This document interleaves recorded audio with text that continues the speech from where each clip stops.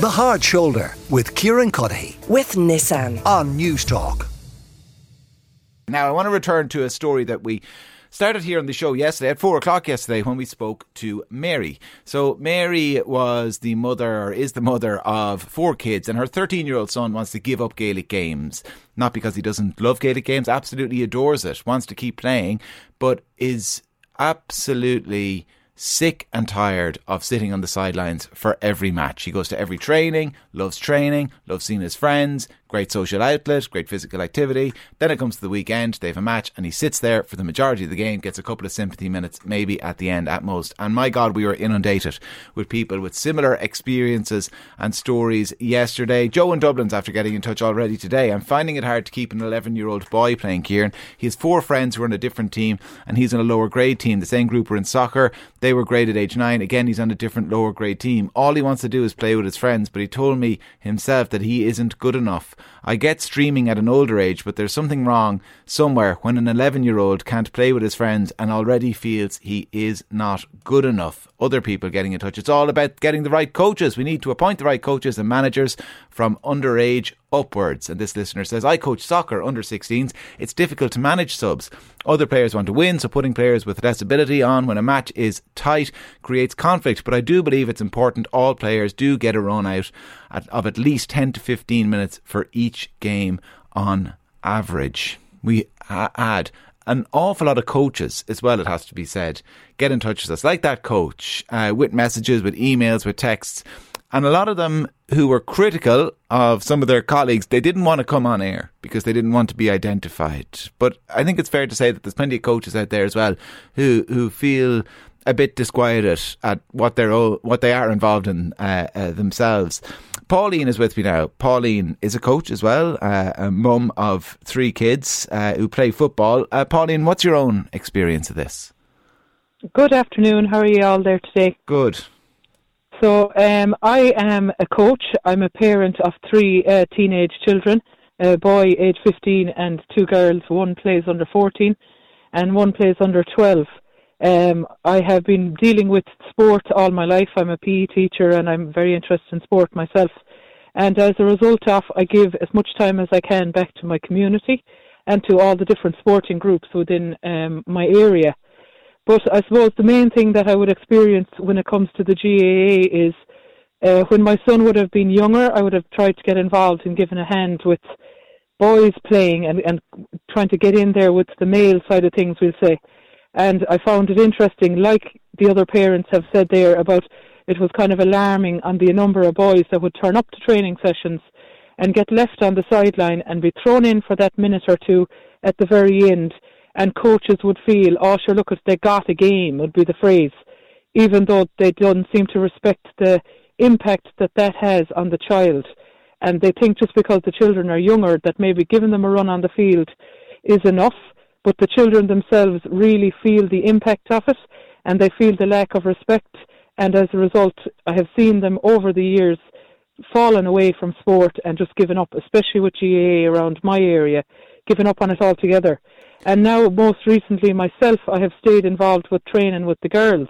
Yeah. And for the last 2 years, I've been working with under 14 girls and under 12 girls. And what I find as a coach is you're sent out a set of criteria from the LGFA, from your county board. And at the beginning of the year, we sit down as a club, as a committee, and we set out like what we want to achieve for the year. And our main priority is that it's fair play and that all girls get entitled to the same amount of time on the pitch as much as you possibly can. But specifically under 12, what we're working with, like we understand that under 12 is still development. Yeah. And it's not necessarily that you're going out to try and win shields or win cups or anything like that. But I really feel that at under 12, the children are still developing. They don't have an entitlement to a position on the pitch. And coming to training and developing their skills, developing their football skills, developing their social skills and communication skills is so important for them. And if you can keep them coming at under 12, you'll have them, they'll go on. If they feel they're appreciated, and that you're taking care of them as a coach, they will go on and they'll stay involved. But what I do find then when it comes to games, that all the abuse is coming from parents. That parents think that their child is, they put them on a kind of a pedestal. Yeah. They have them already assigned to a position on the pitch, even though with no communication with the coach. But, that their child or their daughter thinks, oh, you're playing in the forwards. Usually you hear about midfield or forwards. Yeah. You don't get many volunteers wanting to be in the backs or the goals or doing the hard work down that end of the pitch. But a lot of them want to be up the forwards. And, oh no, I only play as forward and this type of thing. But I feel that it's coming from parents, and that parents they're giving out if their daughter is taken off. They could have been the best player on the pitch, and why was she subbed, and such a thing. Because that's something we've touched on in the course of the discussion since yesterday and already today, is the fact that an element of competition comes in and there's a focus on winning. But you're the first person, I think, to acknowledge, it's not just the coaches and players who are thinking about that. It's the parents on the sideline as well. So even the coach, who's absolutely committed to giving everybody even game time, he or she is worried about getting it in the neck from the parents for putting on weaker players. Is that it? Yeah, absolutely, yeah. And I've heard it myself over the last 2 years. You hear the scandal when the game is over. If you lose a game, if such and such a one was left on, we would have won that game, type of thing. Because they would have been the heroes that would have won the game for us, without realising that you could, like, under 12, it's 13 aside. And in our club, we're just fortunate enough to have one team. And you're trying to, like, what we do is we literally break it up into 4 quarters, and we put a set of players on in each quarter so they get equal amount of time. Yeah. And there has been games where we have felt that, you could be winning, you could be losing, it doesn't really matter. You're trying to move girls around into different positions, but you're also trying to give everybody equal time on the pitch. And during training, I think it's very important that the more you encourage the children and the more you give them confidence, that has to be done over and over again, that eventually, over time, the girls will improve and they will perform, but they never get that opportunity if they're left on the sideline. What I've experienced in last year's season as well is you do so much within your own club, and you play through your league and you play through your championship, and if you're lucky enough to get to a final, and especially in clubs that might have more than one team that they can enter, like, they might have 40 or 50 girls in a particular age group, and if they can enter more than one team, you often find that the rules get thrown out the window when it comes to Cup Day, and that the stronger players are left on the pitch, and you actually feel sorry for the other teams, substitutes that are standing there watching the game, or maybe have come to the point where they don't even bother watching anymore because they know that they're not part of it and they're not going to get a run in the pitch, and that there's an awful lot of that going on. But I think there's lots of people getting in touch as well, making similar points, Pauline. That lady sounds 100% right about participation being the most important thing. Preaching to the converted in my case. I'm a girls' soccer coach. I resist streaming at young ages. It's so important to keep girls involved and playing and keeping fit and healthy. Another listener says there are minimum playing times specified by the FAI. Up to a certain age, players must be properly graded into teams at an appropriate level. Managers must also realise it's about the players and not the managers, and they must communicate well. Parents must also be realistic. And somebody else says, why can't there just be A and B teams in the clubs? There often are. What I've found in this conversation of the last couple of days, it's those kind of in-between size panels that get caught. If you've got a very small panel, everybody ends up playing a lot of the time. If you've got a huge panel, you can split them up into multiple teams. If, to stick with Gaelic games, you've got a panel of 25, that means you've got on average about 10 subs every week. You don't have enough for a second team, but you've got too many to be putting on all of the time. It is not an easy answer, and I beware anyone who says it is a very easy answer, but I think the answer can't be that you've got a kid who's sitting on the sideline week in, week out, watching the same players play every match. That can't be the answer. I think we've settled on that, or certainly most people have settled on that. Anne is with us as well. Anne is another listener who got in touch. Anne, what's your experience of participation in sport at an underage level? Yeah, I grew up in Germany and went in Germany to a school who had a big emphasis on sport and on new languages. And a lot of pupils in my school were that good at school and at sport that they had actually teams going to youth trains for Olympia in Berlin, which was a big honor at the time I went to school. But I had the misfortune that I was actually a small and quite chubby child, and I didn't have the chance to get to that level my classmates were. And that did a lot with my self-confidence, of course, and with my love of sports. And I then had the lucky experience of having a very, very good PE teacher who, when the time came to grade our results in sport for the year, he all sat us down in a sports hall and told us our grades. And of course, all the cracks in our school got an A or A plus or whatever. And when he came to me, he gave me a B plus. And I was completely surprised because I never got so good results ever. And of course, the other girls then questioned him, why is that or whatever, and she's not as good as us and blah, blah, whatever.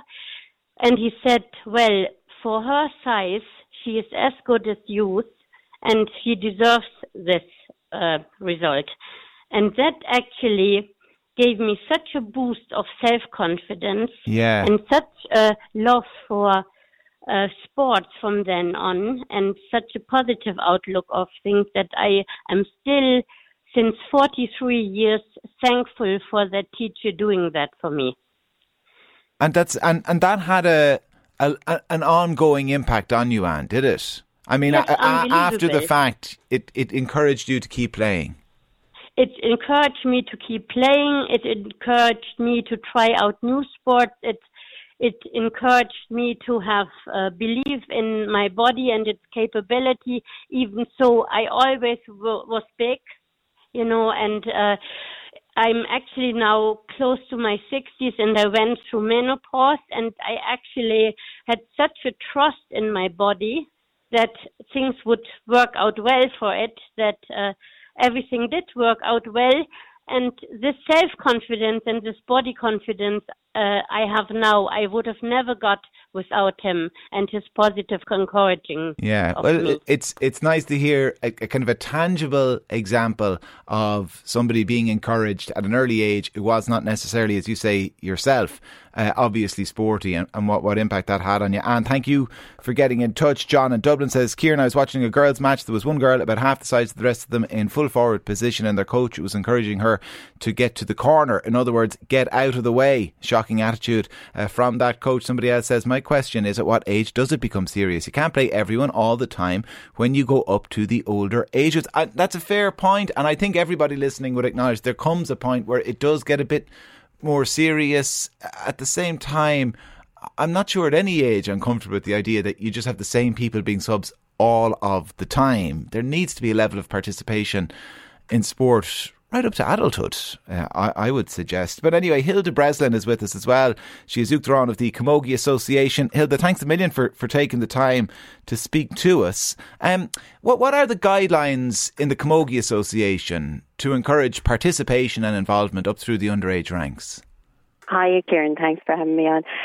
Look, I suppose the Camogie is similar to some other sports that people might be aware of in the terms of the GAA. Our underage model is a participation model, and that is all the way up to 18, and we would be saying that underage is about participating and developing the whole player. So certainly up to under 11s is a Go Games model, and that's similar to everybody else. At under 11s, then 12 to 13s, we move to what we probably term a transition policy, and that's where you'll start to get a small bit of competition in. It's still unlimited subs, Kieran, but you'll get in more of the playing rules, and it'll start to become more competitive. But it is still about participation, and even our leagues will have 8 subs, so there is no reason why you shouldn't be using all your substitutions. And what we would say, all the time, and all of our coaches who coach in underage camogie, you have to have done a foundation course. You have to have done the child safeguarding course. And both of those courses, along with all of our other courses, will emphasise that this is about participation. It's about developing the girl all the way up, because as everybody says, players develop at different rates.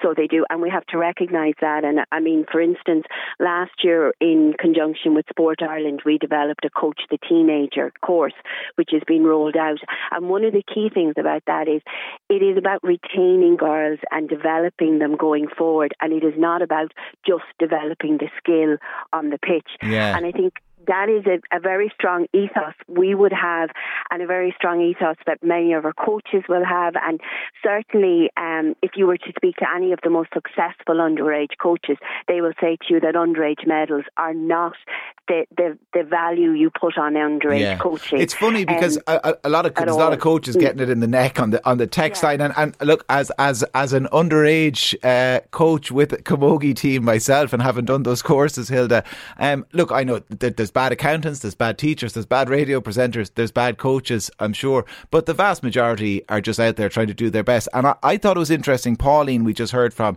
she was making the point that often the competition, that injection of competitiveness, comes from the sidelines, from the parents, and it's coaches kind of almost afraid to put on the quote unquote weaker players because the parents of the stronger players will give out to them.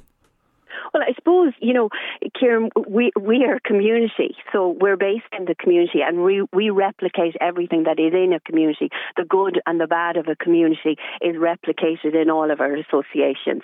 So you will see this throughout all of life, and you will have very good coaches. And I would always say to parents, you are a member of the club. So the ethos of a club is driven by the membership of the club, and therefore it will be driven by the parents, and they will by and large be the majority of the people involved with the club. So if you have an ethos of inclusivity, of playing all the players, of looking at underages, developing a player going forward, and if parents have that ethos in a club, that transcends the whole club, and so it widens it out. And I mean, I suppose people often say, well, what are the rules? What are the guidelines? I could preach for days, and I could tour the whole country telling you all what you should be doing. But a lot of it always has to come from the grassroots and the attitude at the grassroots. And I think in lots of ways you're right. We can put in place the good practice from the coaches downwards, but we've also got to educate the sidelines, the parents, and everybody to be part of this drive where we retain our players and we create very responsible people in society and in community who want to partake in sport. Hilda, we appreciate the time, I mean it, and thanks a million for taking the call. Hilda Breslin is Uachtaráin of the Camogie Association. Some of those issues we're going to bring up with Thomas Byrne. He is a new Minister of State with responsibility for sport, not long in the job. He's going to be joining us after 5 o'clock. Lara in Dublin says, I was that kid on the sideline day in, day out. Eventually I left the team and joined a computer club in the 80s. The wisest decision I ever made in my life. Life has a way of leading you in the right direction if you listen to it. Martin in Arklow says, parents and kids should remember there are more sports out there. If not GAA, maybe soccer, rugby, tennis, the list goes on. A kid who's not getting picked on the football or hurling team could turn out to be the next Brian O'Driscoll, Pelé or Andy Murray. Maybe try another sport. And one more for the moment, but just like yesterday, huge reaction to this. There is no easy answer to this, Kieran. You can't dismiss, though, the importance of trying to win. Unfortunately, some kids are just not good enough to make a team. What do you do? Park the good players? I'm a coach. My son is always first off, which people give me grief about because he is good. The Hard Shoulder with Kieran Cuddihy. With Nissan. Weekdays from 4 on News Talk.